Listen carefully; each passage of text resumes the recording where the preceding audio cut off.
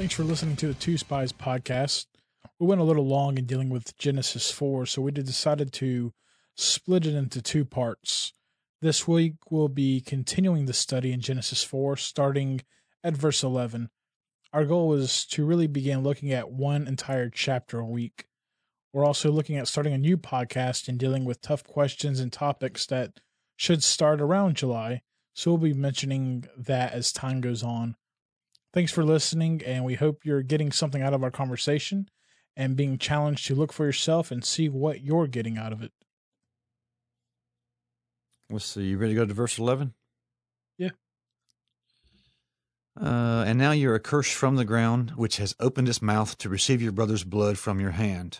When you work the ground, this is verse 12, when you work the ground, it shall no longer yield to you its strength. You shall be a fugitive and a wanderer on the earth. I really don't have anything verse 11 that really stood out. Verse 12, looked up the word strength can also, excuse me, the word strength can also mean property, which I thought was kind of interesting. Strength.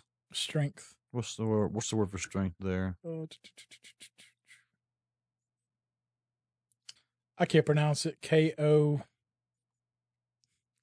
Hold on, I gotta find it in this verse. I can play it in 12? my soundbite. That.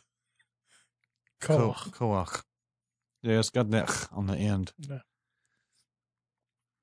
You see that? Well, I shouldn't say koach. You see the little straight line under that last letter? Mm-hmm. That's a like cat, not a like hot. Okay. Sometimes that's the only difference in two different conjugations of a word being a noun or a verb. It's just to Okay. But I did write down in verse 11, man was taken from the dust of the ground. The ground was to give man food. After we sinned, God cursed the serpent to crawl on the ground and eat the dust. He cursed the ground because of the man. Here he curses the man from the ground.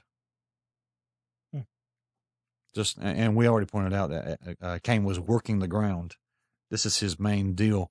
But now the ground opens its mouth to receive or eat the brother's blood. We're supposed to receive food to eat from the ground. Now the ground is receiving to eat or swallow up man's blood. JPS translates this, you shall be more cursed than the ground. Usually the comparison of more than, honestly, what I have found in different languages, that the comparison grammar, how you arrange the grammar to compare the phrase more than, sometimes is pretty odd and complicated. I can't do it. Like in Korean, we get things backwards all the time at home between me and Hasan, because it's very hard to get the right arrangement of the wording for the more than. In the Hebrew, though, usually it is just the letter mem added onto the end, or on the beginning of a word, like a prefix. In this particular situation, it's the word min, which is usually from the ground. But like I said, the JPS, which is the Jewish Publication Society, they translate it as, you shall be more cursed than the ground. So we do see the ground's cursed because of man, then the ground is cursed. Or man is cursed more than the ground. Interesting. Verse 12, like I said, strength, koach, can mean property, which I thought was interesting, and I'll tell you why. Fugitive means unstable or to move to and fro, which I'll get there in a second. And wanderer just means aimless or homeless. Fugitive, where it talks about moving to and fro, Job chapter 2, verse 2. 2:2. 2:2. And the Lord said to and the Lord said to Satan, from where have you come? Satan answered the Lord and said, from going to and fro on the earth and from walking up and down on it.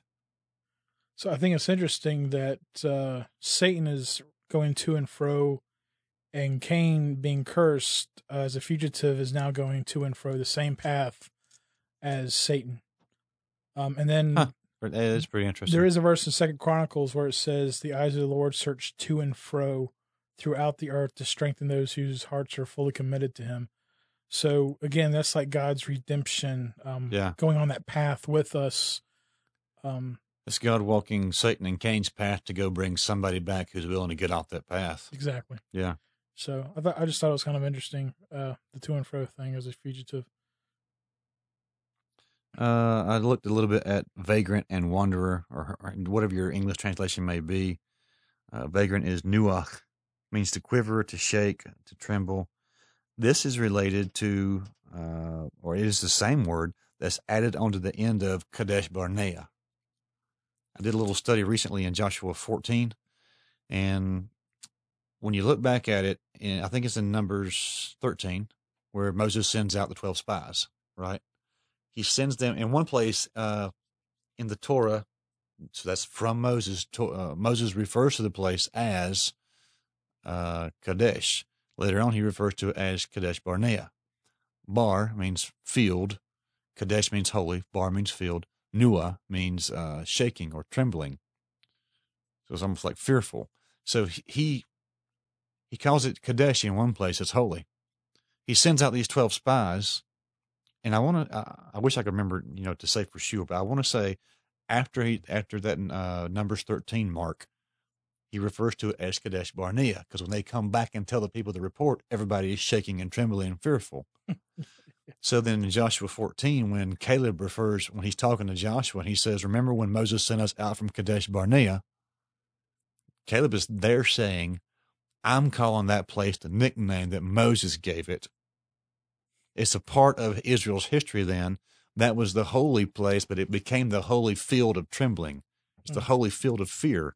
And Moses is like, I'm renaming this place to make sure y'all always remember you didn't have faith here.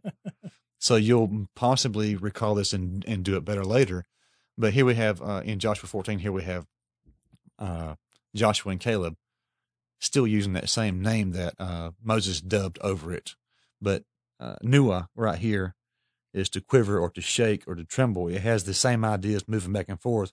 Wanderer is also nude. It comes from the same word as Nod. It's the land of Nod where he went to. We say nod in English, but it means to shake or to waver or to wander or to move to and fro. So you have this idea of back and forth, like you're talking about, wandering to and fro. But because you got to look on the map and say, where's the land of Nod? He's just wandering everywhere. That's a question. He's got nowhere to just sit down and put down roots. Yeah.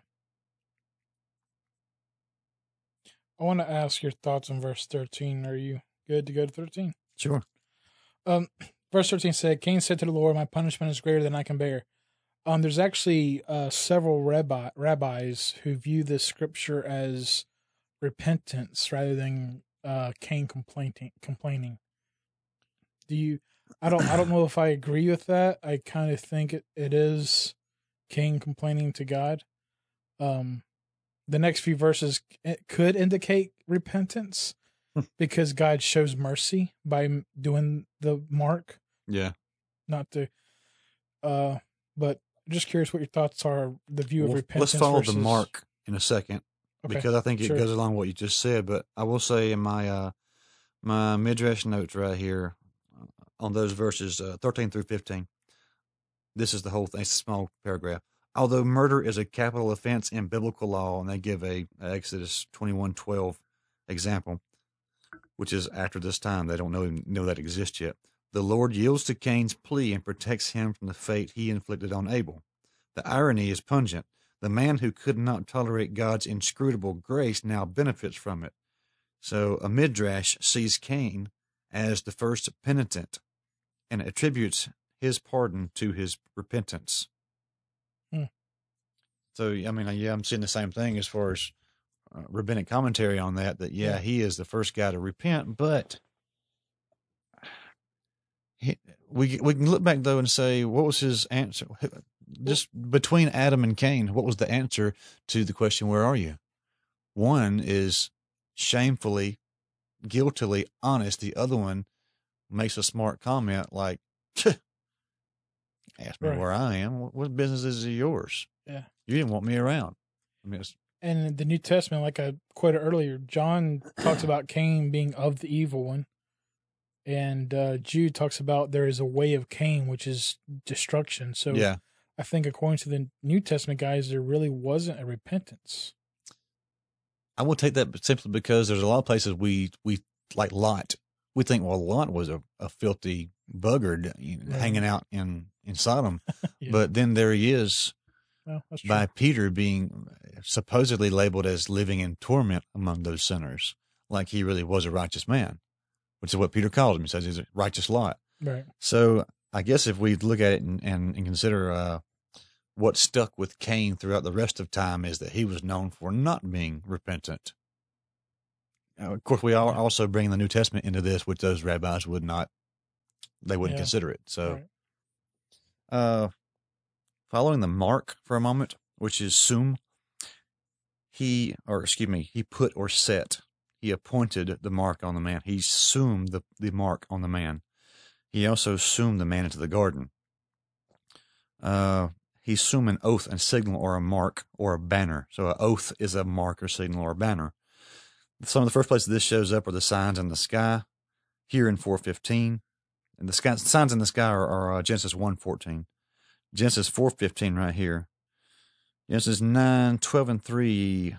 What's the sign in the sky in 9:12 and 3? The rainbow. Okay. That's the end of the flood. Right. And then we have a mark in Abraham's flesh in Genesis 17:11, which would be circumcision.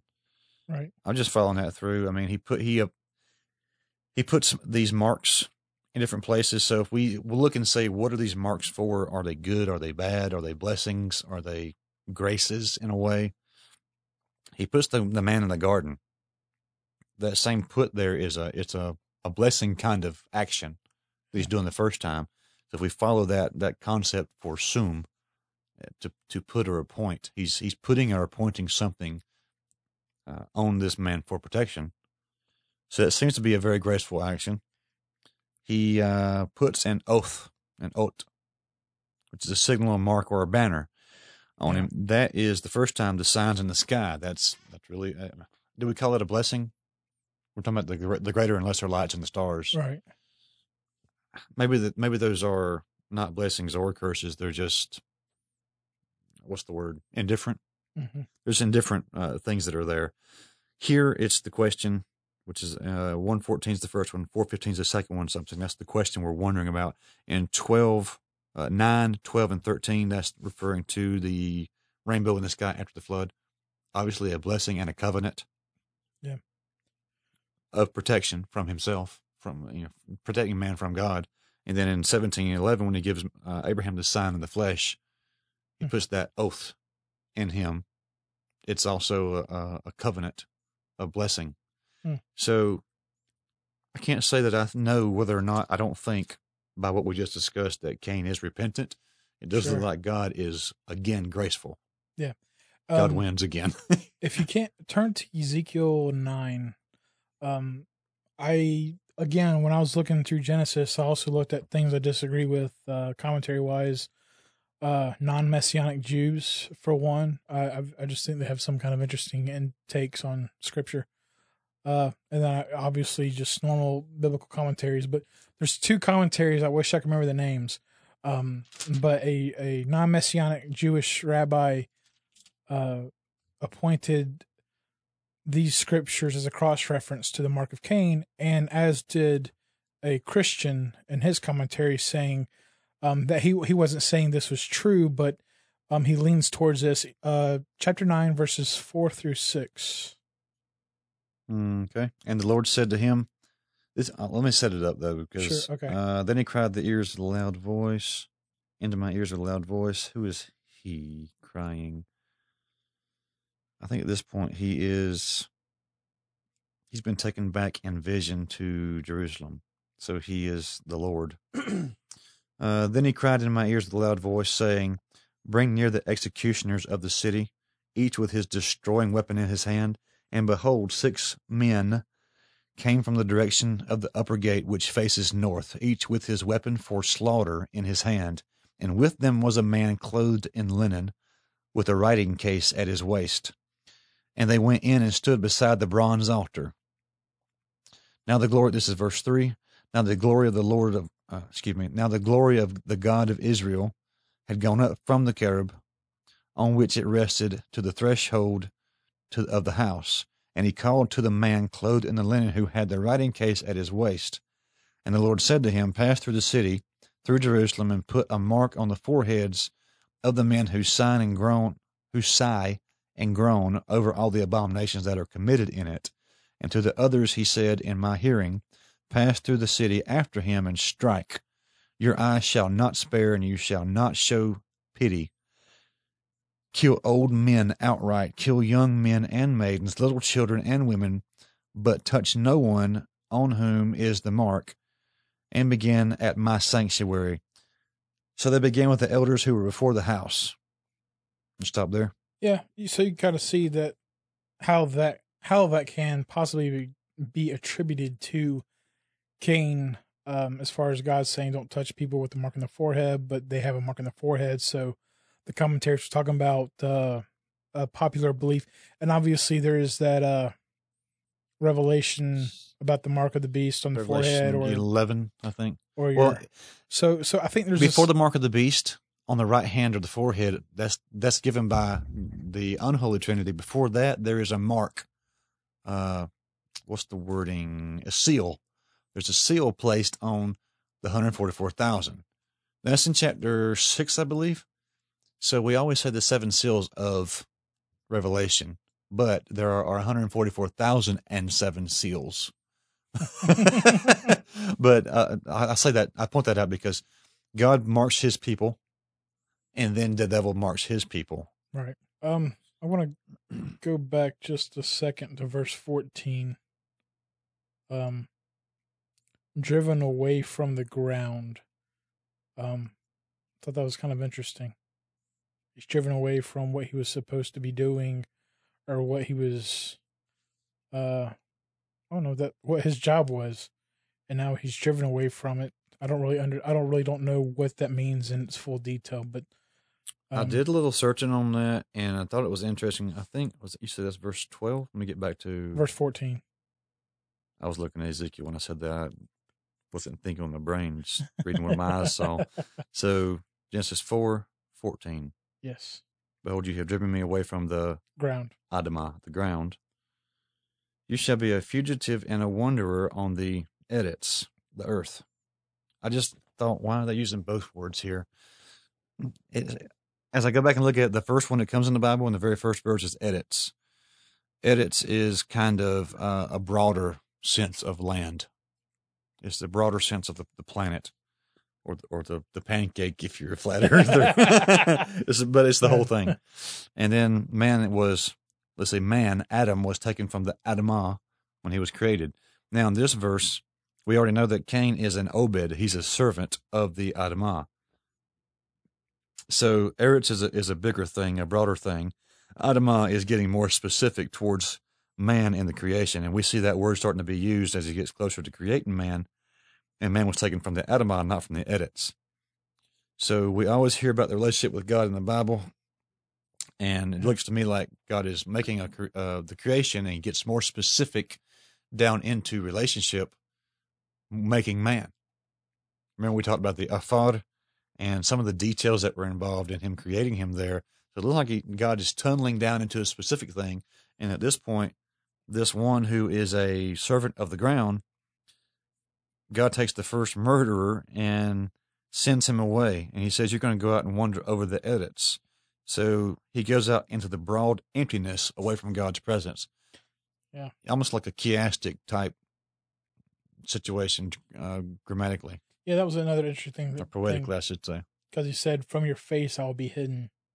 Yeah. Like there's no more relationship. I don't take it as God's presence, because I believe God's everywhere. But yeah. I believe it's almost like he's being that relationship. That's another reason why there's that toying idea of repentance or complaining. It seems to be God's grace is shown by marking him that no one's going to kill him. Well, that's God's grace. Maybe he did repent. But then there's this part of, God, I'm going to be hidden from you. I'm going to be a wanderer from the earth. I'm going to be aimlessly going to and fro. I'm not going to be able to settle, which we'll get to in a second. But I'm going to be hidden from you. That relationship's going to be cut off. And obviously, he says, this is more than I could bear. Which, it is, but, so I don't know. I don't know if it's technically repentance or not, but, kind of. I can't say it. I mean, to leave it on the table, I can't say I think he's repentant. Yeah. Just doesn't seem that way overall. No, I don't see that either. And I'm relying more on, instead of relying on rabbinic commentary, I'm relying more on New Testament commentary written by Jews closer to the time than the rabbis were, who probably wrote those commentaries. Yeah.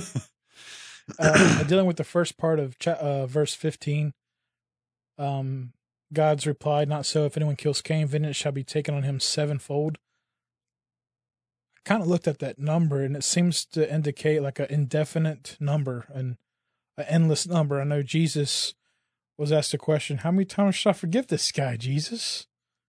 And Jesus says 70 times 7. It's like it doesn't mean a literal number. It just means like an infinitive, a metaphor for continuing. So when I see God saying, whoever kills Cain, they're going to deal with me. And here it's showing that God does not want martyr. Let God be the avenger. Let God take the revenge. Don't put it in our hands. And I think that's why God is trying his best right here to stop things from happening. Yeah. He's putting everything he can. Cain's going away from his presence, from his face. He's going to be a wanderer on the rest of the earth. Obviously, Adam and Eve are going to have other children. And so there's going to be people around the earth. And Cain's a butthead. He's got anger issues, but now he's leaving the presence of God. Who knows what he's going to be like. And so people are going to probably want to kill him.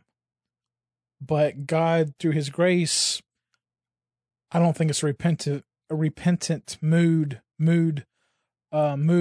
to put the mark on Cain. I think it's God doing what he can to stop this continuation of sin. Like, guys, we got to get in. And again, he'll be replaced later, which we'll talk about. But like we said, though, this whole deal of putting this mark on him is a very graceful move of God. Yeah. God gives grace before we're repentant. Yeah. And that's common New Testament theology. And we all know that one. Yeah. Okay, so 17. So I got some things on verse 16. Go ahead. I'll read it. Then Cain went away from the presence of the Lord, which to me is one of the saddest things to read. And here's where I don't have an answer.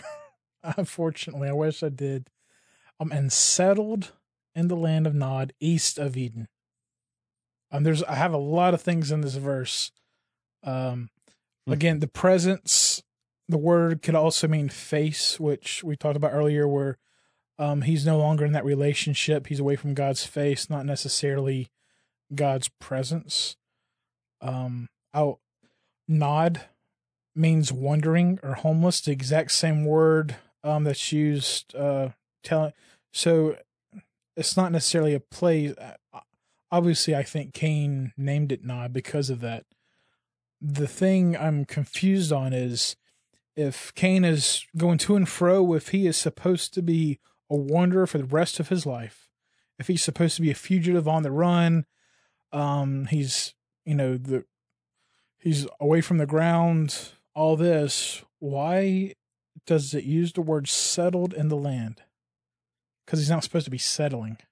Yeshub. Would that be just like a disobedience? But I don't. I must see God saying. I don't think it means he built a house of. He didn't make bricks and build a house in one place and get the power company to come out here and put power in it and call the phone company to get some internet. He's establishing a lot. Okay. I don't think that means that. He's still. We would say he's a nomad or a tent dweller. But Yeshab is to dwell or to remain or to abide. If he remains in the land of Nod, he's staying in that area over there. He's dwelling in that area over there. He inhabits that area over there. That area could be the size of Iraq. So gotcha. I don't think it necessarily means he is settling down in one spot. I got you. Yeah, he may be wandering around to and fro, but he also may be settling in that land. That he just named Nod. Right, and he don't know where the boundaries are because there's nobody else out there besides him and his wives. Good point. This is one of those things we see all the time in the Bible, where it says one thing, then it says another thing, and it seems like they're contradicted. But then again, once you talk it out, it's like I can see how these are both true. Yeah. Somehow or another, Judas hanged himself, and then he fell headlong into that field and burst wide open. Yeah. He could have easily hanged himself. The rope broke. Then he fell headlong and burst wide open when he hit the ground. Right. So both could be true. Yeah. But it seems like when like on the first read, this right here is like, well, that can't be right. But verse 17, Cain knew his wife. Okay, so the first question is, where did Cain and Abel get their wives? A lot of people point to chapter 5, verse 4. Where it talked about they had other sons and daughters, Adam and Eve, and they started populating the earth. Yeah. And I was going to say my first answer, after I realized this one day, my first answer is Abel had no wife. Next. So he had a wife. It says it. I don't know. I'm saying Abel? No. Cain killed him. He had no wife. Right. Cain had a wife, yeah. Yeah. But you're right. It comes from Adam and Eve's other daughters. And like we talked about, Genesis isn't very chronological in one sense. Obviously, creation starts, but then it goes back in chapter 2, back to creation and kind of details the creation of man. Right. And, we refer to those as prequels. The movie that comes out about a character with more details that you've already seen in another movie that came out before that, who was a general character then. So obviously, I believe Seth is their second child. So Cain doesn't have a wife before Seth is born. So obviously, since this isn't going in chronological order, they had other sons and daughters, could indicate that Cain eventually, they began to spread out among the world, and Cain found a wife within that group. So that's why I mentioned that the Genesis isn't necessarily chronological. Just to make. Of course, I don't have any problem with thinking that, of course, Adam and Eve kicked out of the garden, then they had Cain and Abel. Right. Cain and Abel grew up old enough to be men who were doing their own thing. One was watching flocks, one was keeping farms and stuff. Mm-hmm. They grow old enough to have their own relationship with God. So they're around for a while. There's nothing that says Adam and Eve didn't have other daughters, but they didn't have other sons. Of course, also, I guess we could say this too. If they had other sons and daughters, these first two were Cain and Abel. We know that. Maybe it just wasn't important to them until Cain kills Abel. This whole situation takes place. If there's already other siblings alive, Cain picks one out, takes her for a wife. He heads off. Yeah, that's true. And then Eve now says, as we looked at Hebel's name a while ago, that he is a vain hope, a hope unfulfilled. She says, let's say they have other sons and daughters.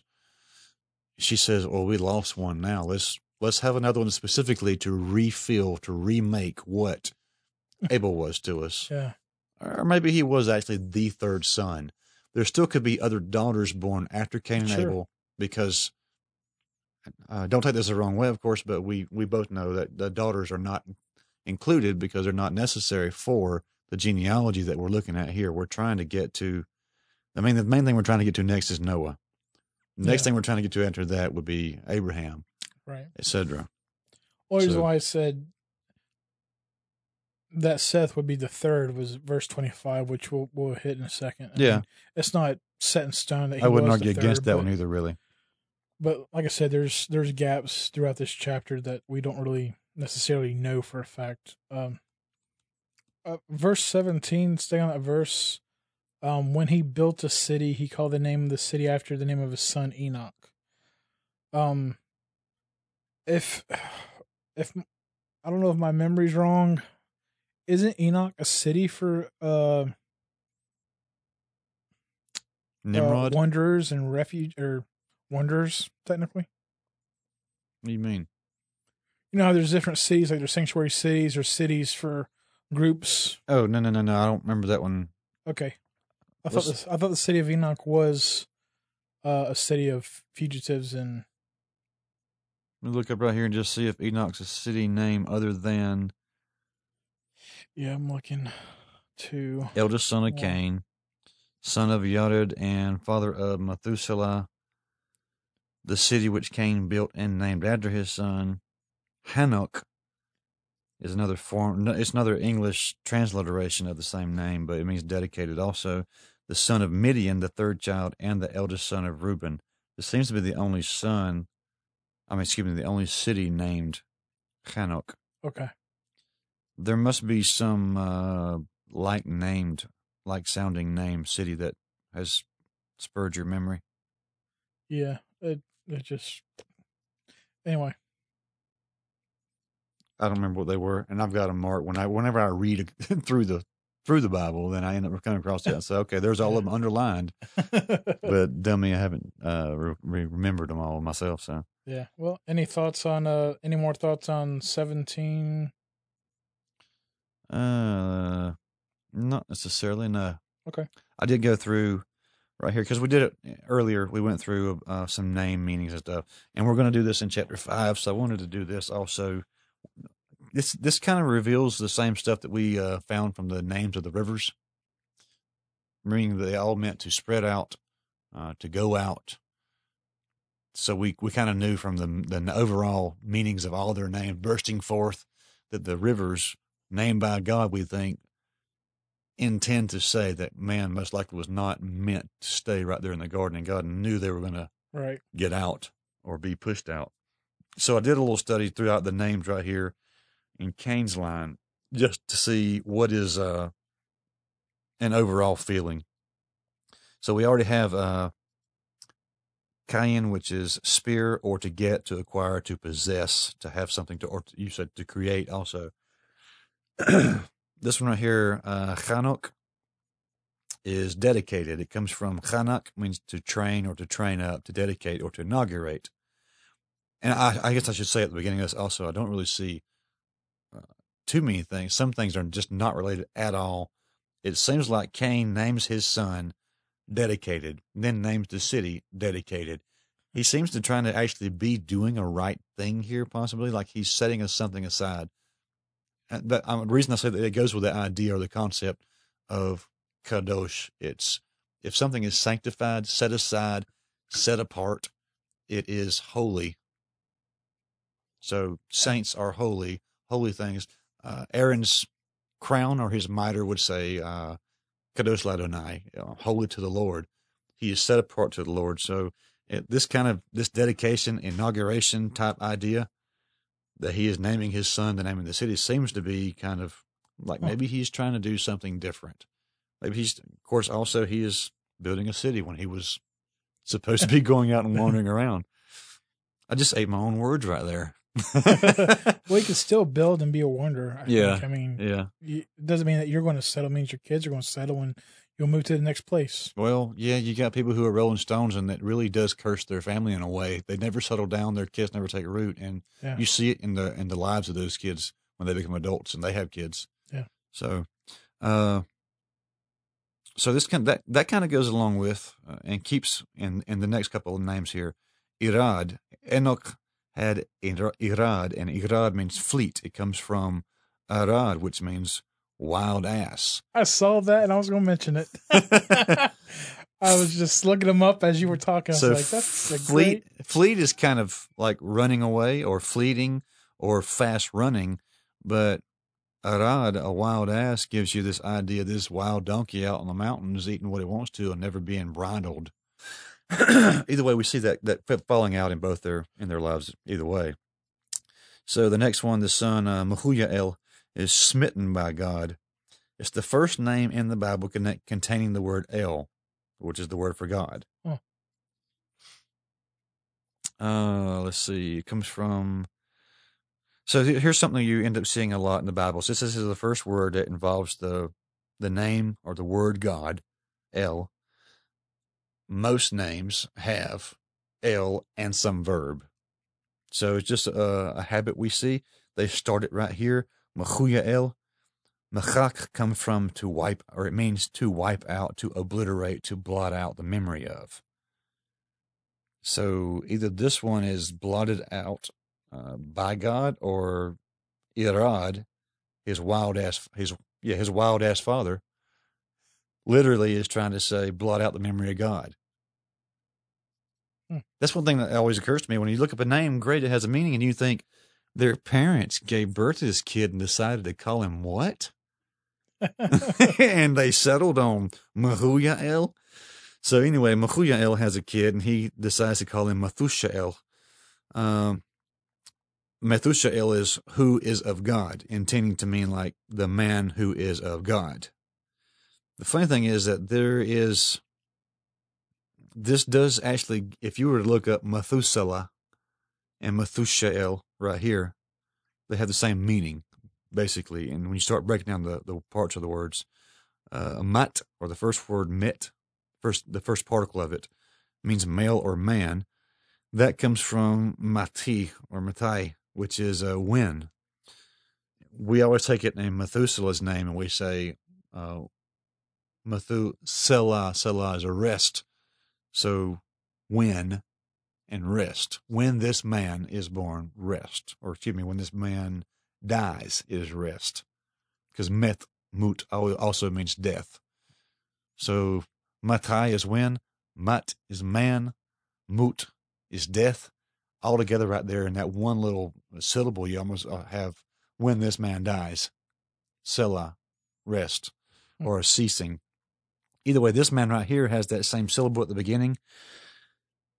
But to me, I'm thinking, where's this? In the middle right here, you have tush, matushael. L on the end, so you take that off to see what you have left. You have matush. A lot of Hebrew words become nouns by adding a meme or a nun onto it. So the yarad is a descendant. It's a descending one, or a going down one. The Yordan, you add that nun on the end, it's the descending one. It's the biggest river in the land. We call it the one, it's the descending thing. Rivers go down. They descend down a place. But, so that would mean the root here would be tush. Tush, and I couldn't find it anywhere in the Bible being used, so I had to look in my regular Hebrew dictionary, which is modern Hebrew. Tush means the one who resides. It's a resident. So it's the one who resides with God. Lemech, you don't really get, it's an uncertain meaning of a root, but it means powerful. Ada, which is one of Lemech's wives, means ornament. So she was obviously just a pretty thing. Good enough? Good enough for me. Let's see. Lemech with Ada has Yabal. Yabal comes from Yabal. There's only a slight difference there in the vowel. One means stream of water. The one his name actually means stream of water. The verb he comes from means to bring or to lead or to carry, to conduct along. So a stream of water kind of goes along a land. It carries water along. Let's see. He was the father, Yabal is the father of those who dwell in tents and have livestock. Though he lived in a tent, he seems to be fairly stationary. It looks like he's living by a creek, or maybe he was born by a creek. Let's see. His miknah, his cattle or his livestock, comes from Cana, which is where Canaan's name comes from, to get, to acquire, to possess. So possibly he had cattle, he had livestock, he lived by a stream. You're not going to take cattle and livestock and move far away from water sources, right? But also, cattle and livestock, that's related to the word to get or to acquire or to possess. So that's where we get this idea where later on, Abraham has a whole lot of livestock, so we say he was a rich man. Job had a lot of livestock, he was a rich man. And the great stroke of genius, creativity that the parents have here, Lamech and his wife, they have another son and call him Yubal. First son's name is Yabal. The second one's name is Yubal. First one means stream. The second one means stream. Genius. Really, really diverse there. So this guy is the father of all who play the lyre or the pipe. Just referenced a couple of different places. Psalm 150, verse 4. And basically that just gives you another place that these words show up that are these instruments. The pipe is the agab. It is related to the verb for to lust. There's a reference once in Jeremiah and 6 times in Ezekiel about this, that it has bad connotations every time, this pipe. And we're thinking of a pipe instrument, but it also is related to the word for lust. So you kind of see possibly what music is being used for there. Parties and stuff, possibly. Man's not really changed a lot since we've been around, right? Let's see. Has bad connotations in Ezekiel 23:4 to Samaria, which is Israel's capital, and in Jerusalem, which is Judah's capital, whoring after other nations, governors, commanders, warriors, horsemen, horses. Then we have Zillah, his second wife. Is that right? Yep. Yeah, Elimelech's wife Ada and his wife Zillah. Zillah means shade. Comes from Zel or Zalal, shadow, or to become dark. She's probably a black woman. So, I mean, I think that's real plain there. She's dark. We're going to call her dark. She had Tubal Cain. Tubal Cain was a good. He was good in the movie Noah. Sorry, he was a good villain. Go ahead.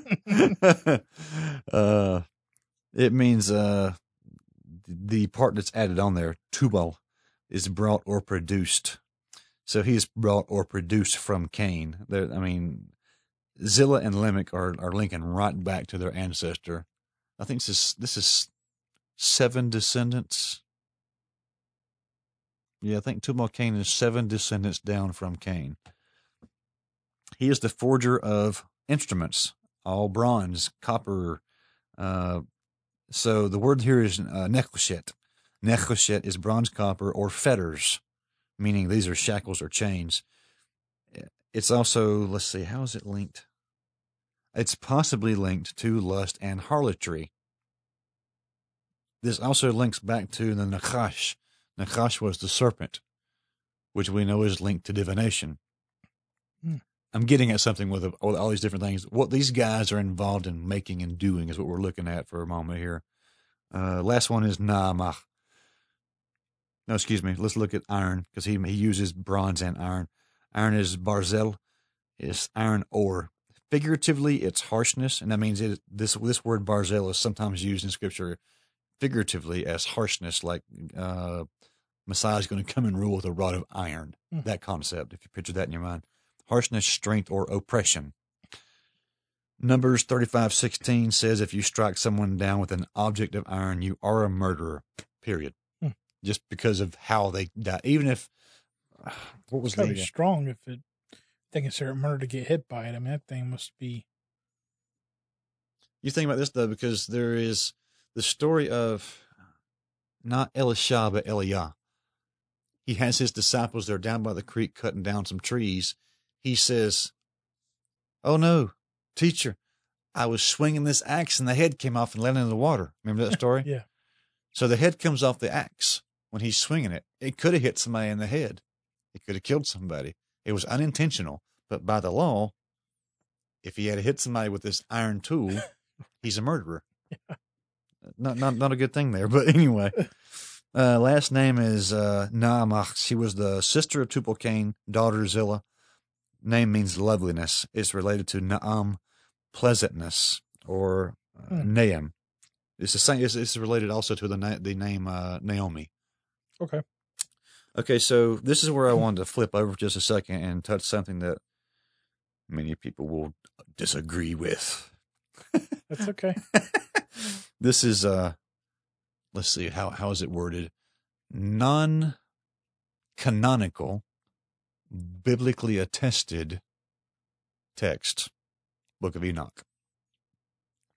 most of the time when people, yeah, most of the time people go to the book of Enoch, they grab out 2 or 3 things because they are studying the Nephilim and the Watchers.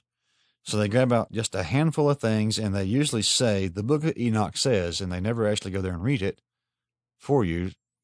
I wondered one day, so I mean, Enoch is another book you can just download as an iBook. Right. I don't know, it's another $5 or $10 book or whatever. So I downloaded it and I started reading it just to see what's in it. Some of the stuff they say is there. It is a drop in the bucket. There is constant indication of his endless visions. He saw God and another one like him that he refers to as the elect one.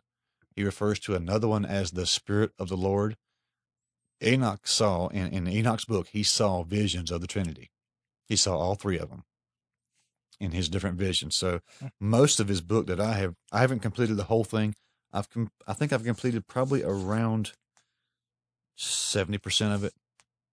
The 70% I have read, about maybe 5% is about the Watchers and the angels, the fallen ones, and this whole situation of angels leading men astray. That we'll get into it in Genesis 6. Yeah. The rest of that 70% is all about his visions in heaven, seeing God. And well, I mean, the book of Enoch, which we'll get into, like you said, Genesis chapter 6, but it was actually considered to be a part of the Apocrypha at one point. Yeah. I mean, It was, I don't know if it was actually included in the Septuagint, or I think it was. I'm not sure about that, but you're probably going to say anyway. Jude and some others like Peter reference it. We'll get into that, but it was accepted stuff. But I don't have much here, but I do want to read through this just to say this is what's normally shown, and here is why it impacts this particular chapter we're reading. So, Book of Enoch, this is chapter 6. And it came to pass when the children of men had multiplied, that in those days were born unto them beautiful and comely daughters, and the angels, the children of the heaven, saw and lusted after them, and said to one another, Come, let us choose us wives from among the children of men, and beget us children. And Semyaza, who was their leader, also said unto them, I fear ye will not indeed agree to do this deed, and I alone shall have to pay for the penalty of a great sin. And they all answered him and said, Let us all swear an oath, and all bind ourselves by mutual imprecations not to abandon this plan, but to do this thing. So Semyaza wants to do something. He already knows it's wrong, and he's afraid he's going to be doing it wrong by himself. So they say, We're going to come with you. We're all going to do it. Then swear they all together, and bound themselves by mutual imprecations upon it. And they were in all 200, who descended in the days of Jared on the mountain, on the summit of Mount Hermon, and they called it Mount Hermon because they had sworn and bound themselves by mutual imprecations upon it. And these are the names of their leaders. And it gives you the names. Let's see, the very first one is Semyaza, their leader. The first mention of Semyaza says that's their leader, so that's obviously a pretty related name. It's probably the same guy. But you go from there, and it gives you a name of a bunch of different angels. Zachiel, Aniel, Batarel, Daniel, Ezekiel, Barachiel. And you see, usually the name of, or the word of God is on the end of their names. They're angels, after all. And they would be stuff like Kokabiel. I think Kokabim is stars. Kokabiel would be the star of God. And the last verse you see there in chapter 6 is, These are the chiefs of tens. So each one of these appear to be in a hierarchy over tens or groups of tens. Next chapter. This is where it kind of gets good into feeding into Genesis 4 and the line of Cain. And all the others, together with them, took unto themselves wives, and each chose for himself one, and they began to go into them and to devour themselves with them, and they taught them charms and enchantments and the cutting of roots, and made them acquainted with plants. So they basically taught them sorcery and stuff.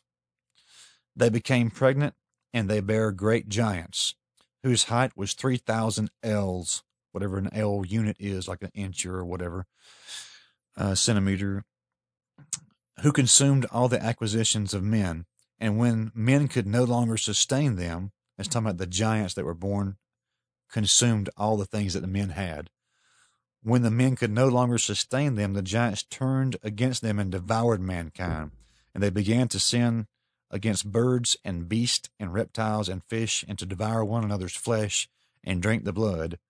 Then the earth laid accusation against the lawless ones.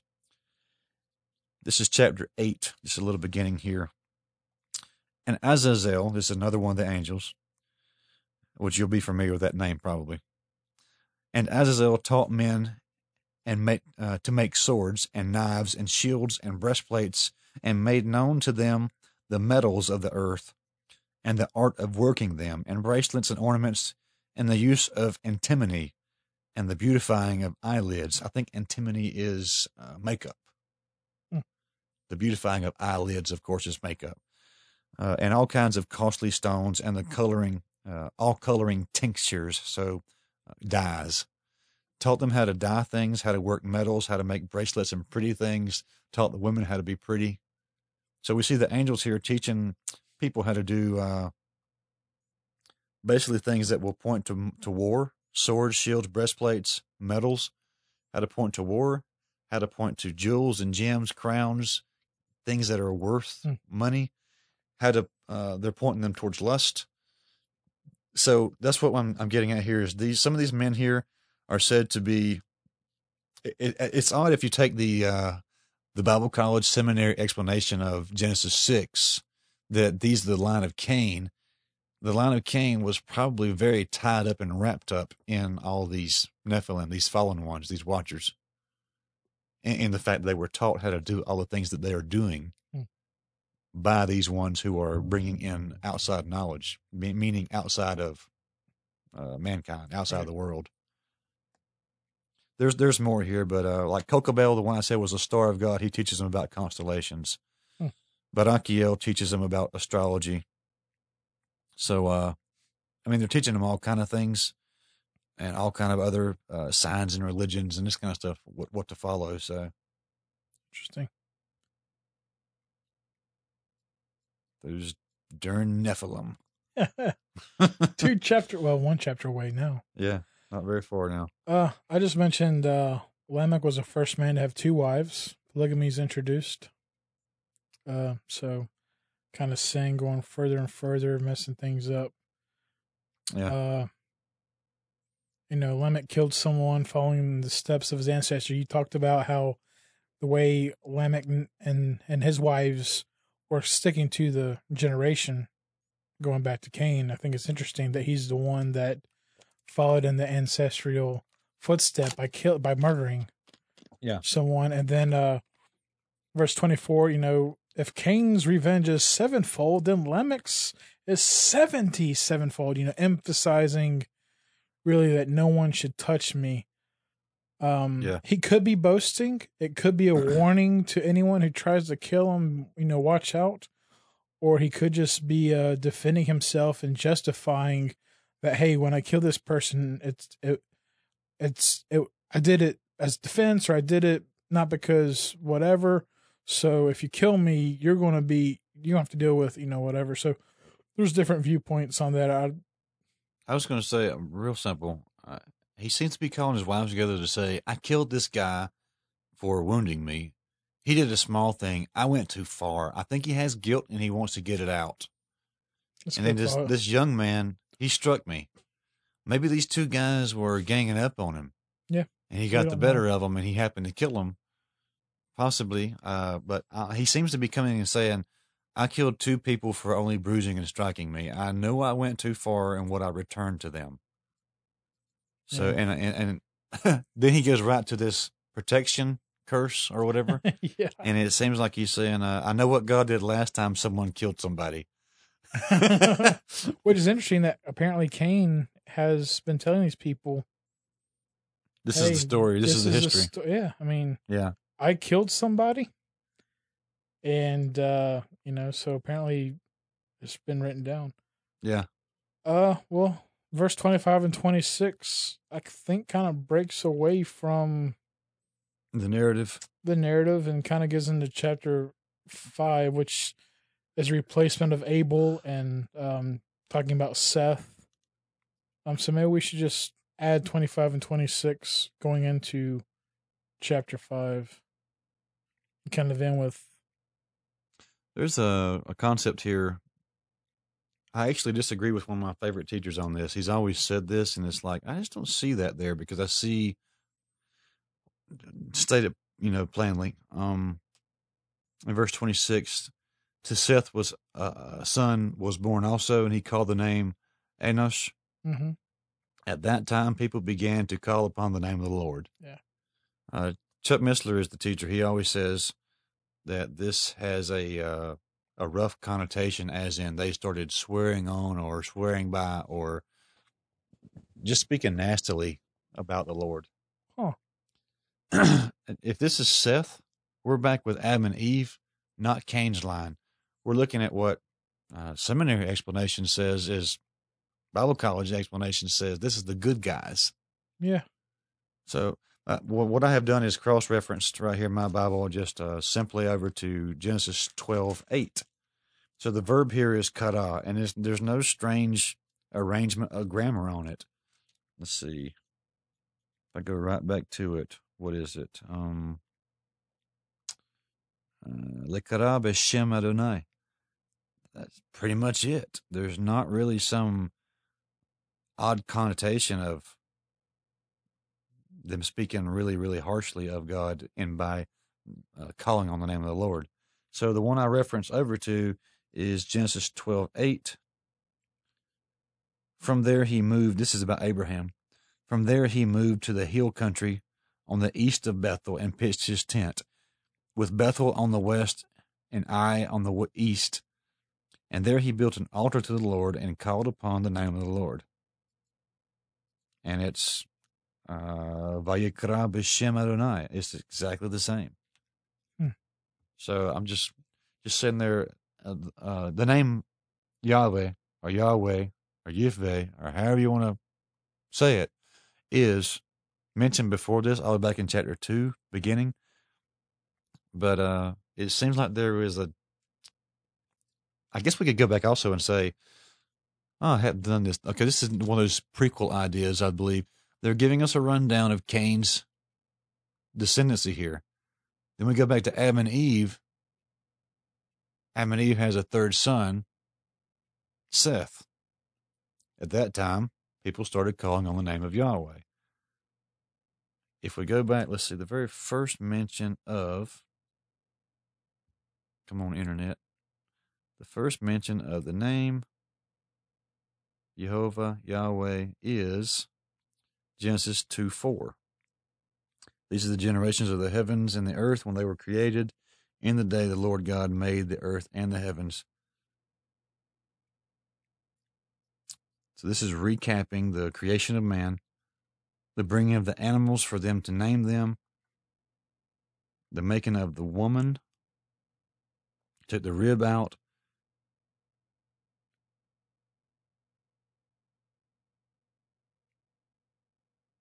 I know it's kind of odd that it says this is at this time they started calling on it, but they're actually going back with Adam and Eve to Seth and Enosh, which would be kind of the generation of Cain and Enoch. It wouldn't really be at the end of this generation of Tubal Cain.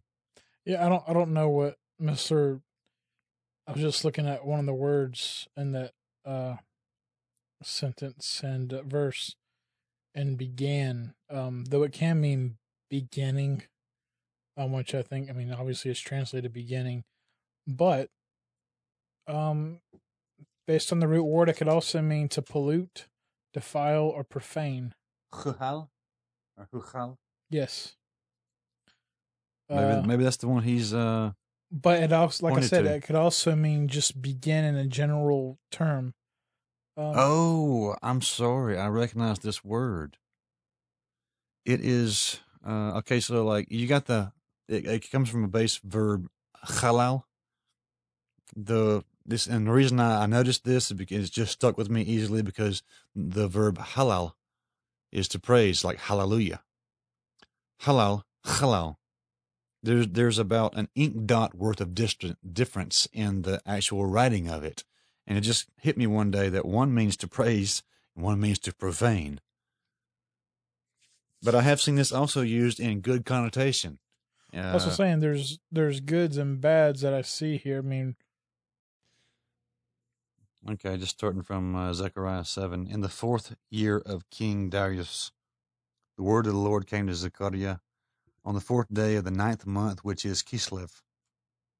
Now the people of Bethel had sent Shadazer and Regimelech and their men to entreat the favor of the Lord, saying unto the priest of the house of the Lord of hosts and the prophets, should I weep and abstain in the 5th month, as I have done for so many years? The word of the Lord of hosts came to me, say to all the people of the land of the priests, when you have fasted and mourned in the 5th and the 7th month for these 70 years, was it for me that you fasted? And when you eat and when you drink, do you not eat and drink for yourselves? Eat for yourselves and drink for yourselves? Were not these the words that the Lord proclaimed by the former prophets when Jerusalem was inhabited and prosperous, with her cities around her, and the south and the lowland were inhabited? So here's what got odd to me in this verse when I started looking at it one day. You see no indication in verse 1 of who's doing what. Verse 2 starts out with va, meaning and, va-yishlach. Yishlach is shalach, to send, and it's yishlach, that's he. It's third person, singular, masculine.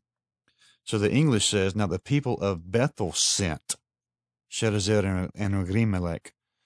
The people of Bethel did not send. That would be a plural, they conjugation. That's not how it is. The only thing here, when you start looking at the whole thing, is look back in verse 1, you get the Lord.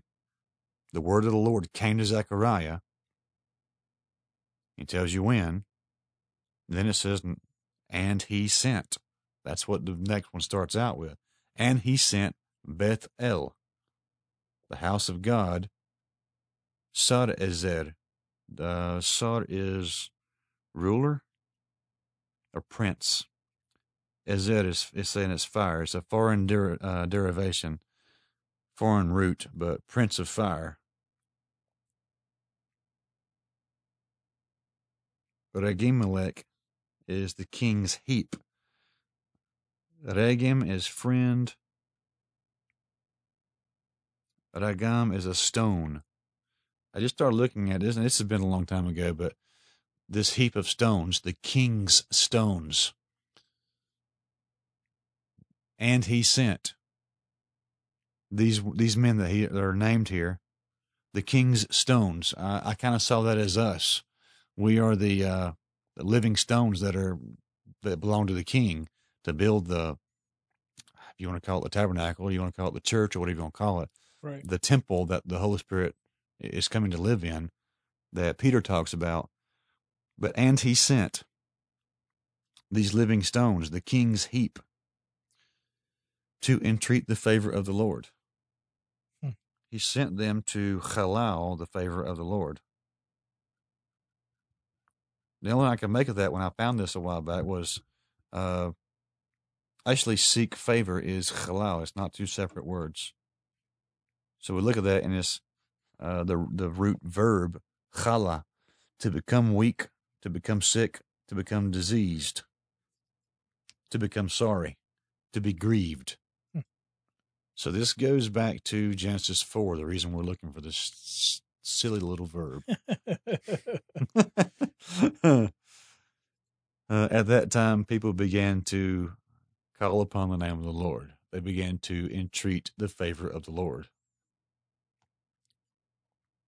Yes, it can mean halal, as in profane, but it can also mean to become weak or to become sorry, or to entreat the favor of. This is the one spot I was looking for to find the good side of this verb. Well, I think in the context, and that we'll talk about next week, in the verses to follow, I think in that context, it's obviously not profane. It's good. If they were saying this came from Cain's side, I would agree. Yeah, it could mean profane. Right. But on He's replacing Abel, and God's blessings all over this lineage. Yeah. Really. Oh, God's blessings went with the lineage who didn't want him, and God's blessings on this one. Yeah. So, and we know he's been talking constantly to man. Again, thanks for listening to David and I. We really appreciate you subscribing and listening to our conversations and our Bible study. In July, we'll be starting a new podcast that'll deal with tough questions, tough topics, and interviews and more. Next week, we'll be dealing with chapter 5 in Genesis. Remember to visit our blog at twospies.net.